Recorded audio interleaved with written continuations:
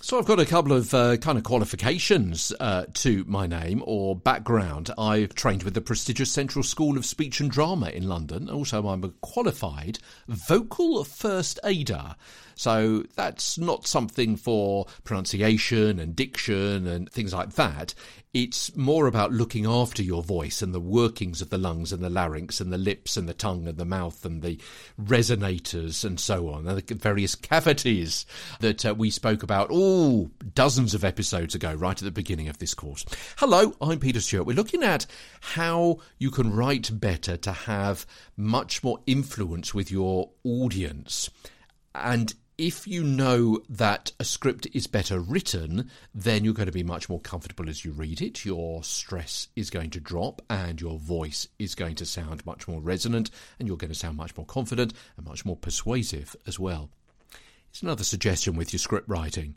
Cutting down on the figures. Too many big numbers put a speed bump in the flow of a read. It not only clutters copy, but confuses the ear of the listener. So, round them up or down to make them easier to say and to understand. So for 246,326, write almost 250,000. Or perhaps even better, nearly 250,000. Resist the temptation to use 1 million instead of 1 million, because listeners can easily confuse it for 8 million, yeah? A million. Is that a million or 8 million? Write out symbols, the dollar, pound, hashtag, as the words dollar and pounds and hashtag. Otherwise, the reader of that script has to read forwards and backwards through the combination of signs and words in a script. Yeah? See what I mean? So if you have £8M, you're actually saying those parts of that phrase out of order. You're actually saying £8 million, whereas actually you want to be saying 8 million pounds. So put the words and the signs in the sentence in the order in which they're going to be read. Putting the pound sign and then 200 million is fine for the eye, but in the eye-to-mouth coordination it slows down the read and could cause a slip. It's much easier to write it so the reader just keeps reading forward. And it's not just big numbers that may be a problem. So too, maybe lots of them, particularly if, as in this actual example, it's in a context that you as a reader know little about and struggle to make sense of. So, as I say, here's another actual script that was once left for me to read on air. OK, were I a huge cricket fan, then I may have been able to have sight-read it fluently, but most of the listeners aren't experts either. You are the communication conduit, and you need to understand it yourself before giving it a relatable read.